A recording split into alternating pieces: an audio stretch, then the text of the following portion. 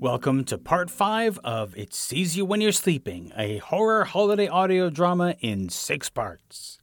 If you haven't heard the previous episodes, I would recommend that you start at episode 1. You can find it on your favorite podcast app or at the website, itseesyouSleeping.com.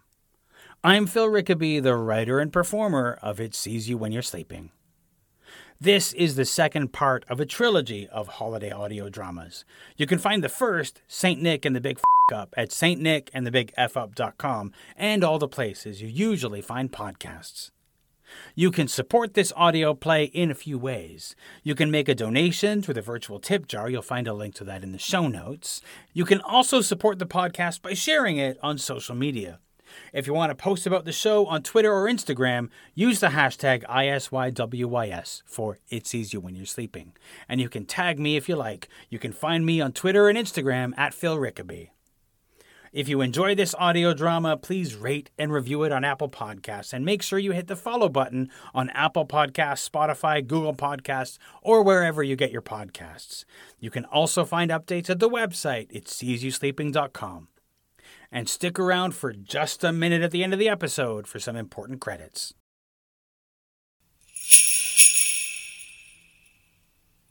I took Susan to school and then went home to deal with Milo. In the kitchen, the tower of dishes still stood impossibly high, but Milo was nowhere to be seen. Where was the little bastard? I searched the kitchen, every drawer, every cupboard, checking each shelf, looking in every bowl, cup, mug, saucer, pot, and pan. I even dismantled the tower of dishes, looking at each plate as though somehow he might be flattened against the surface. When I was done, the kitchen was a mess, but Milo was not there. The living room was next. I checked between and under the cushions on every chair. I looked under tables, both coffee and side, behind sofas, under the seats. I pulled knickknacks from their cases. And as for the Christmas tree, decorated so carefully only a few weeks before, I pulled down and inspected every ornament, every light bulb. I even looked inside the angel. But Milo was not there. Next, I went after the bookshelves in the hall. I attacked them, pulling down every book and flipping through the pages. When I was done, the hallway was strewn with books. But there was no sign of Milo. I went upstairs to the bedrooms, where I pulled the sheets from the beds, checked in pillowcases, drawers, closets, pockets, pants, socks, jackets, outfits, toy boxes, everything. Still nothing. Then into the bathroom, where I pulled down the shower curtain, the towels, dumped out the shampoo bottles, and inspected the soap, but there was still no sign of Milo.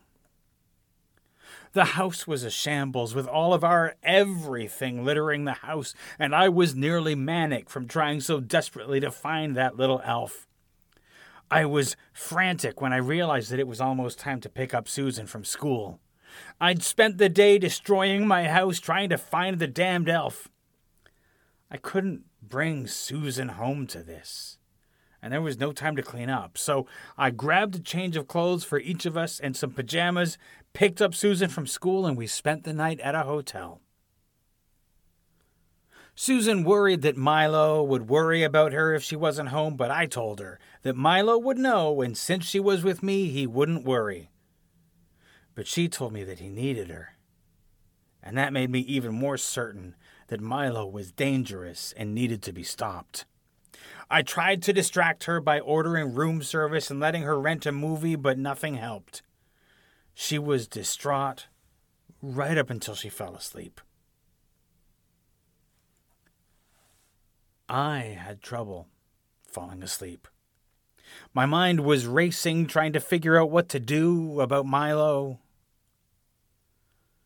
Around 2 a.m, I was just starting to doze off when Susan sat up in her bed. She was sitting bolt upright in her bed, facing me. Her eyes were open, but they were unfocused, as though she was still asleep. And then she started to speak, but the voice, it wasn't hers. This is a punishment for you and for your kind. For this season was stolen from us. Stolen by your Saint Nicholas.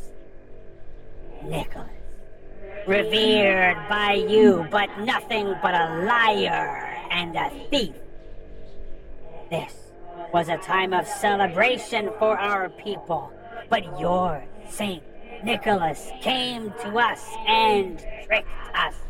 Pretended to be a friend, but was false. We had been tricked into serving him, but not us alone. He tricked others, the Winter Witch, the Holly King, and the God of Winter. He tricked us all, and against our wills we served him for 1,000 years and more.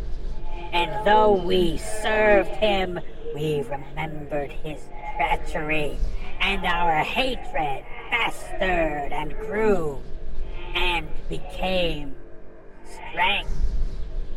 And we, the elves, the witch, the king, and the god, hatched our plan.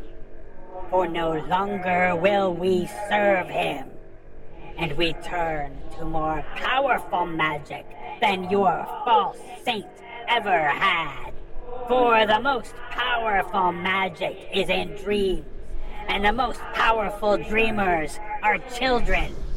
Children like yours. You revere our false master. You sing songs to him. You praise him. So you will pay the price for his torments and lies. Your child, your children will be our expiation, and through them, our revenge. I said, "Who are you, and what are you doing to my daughter?" And as I looked, I saw the shadows draw around and coalesce into a shape. A shape with elongated knife-like fingers and glowing red eyes. I am Milo of the elves, and this child is no longer yours. She belongs to us. To me.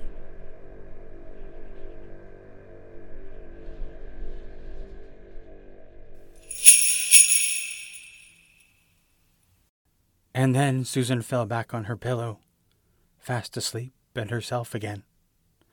All trace of the shadow was gone. She was sleeping peacefully, as though she hadn't been sitting up and being possessed by some elven monster moments before. Have you ever watched your child sleep? To stand there looking at her, at this face that you have protected and loved, and just realize that you are completely helpless. That something is happening to her and you don't know what to do to make it stop. You don't know if you can make it stop. I wish I'd been stronger. I wish I'd said no to the whole idea of the elf. I wish we'd just stuck with stories. Then at least Susan would be safe. Whatever was happening to her would not be happening to her. But I'd been weak, and it was. I didn't know what to do. I stayed up the rest of the night, worrying.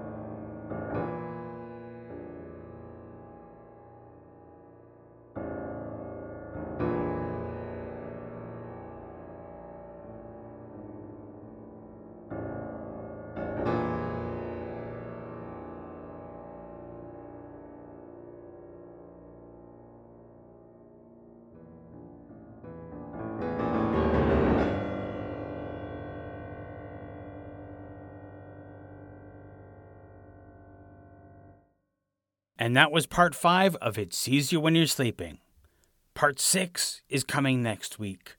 Remember to rate and review this podcast on Apple Podcasts, and to let me know what you think using the hashtag ISYWYS for It Sees You When You're Sleeping. In this episode, you heard an excerpt from Trepidation by Kevin MacLeod. It's released under a Creative Commons Attribution license. Some sound effects in the episode were from Zapsplat.com. Thanks for listening, and I will see you next week for the final episode of It Sees You When You're Sleeping.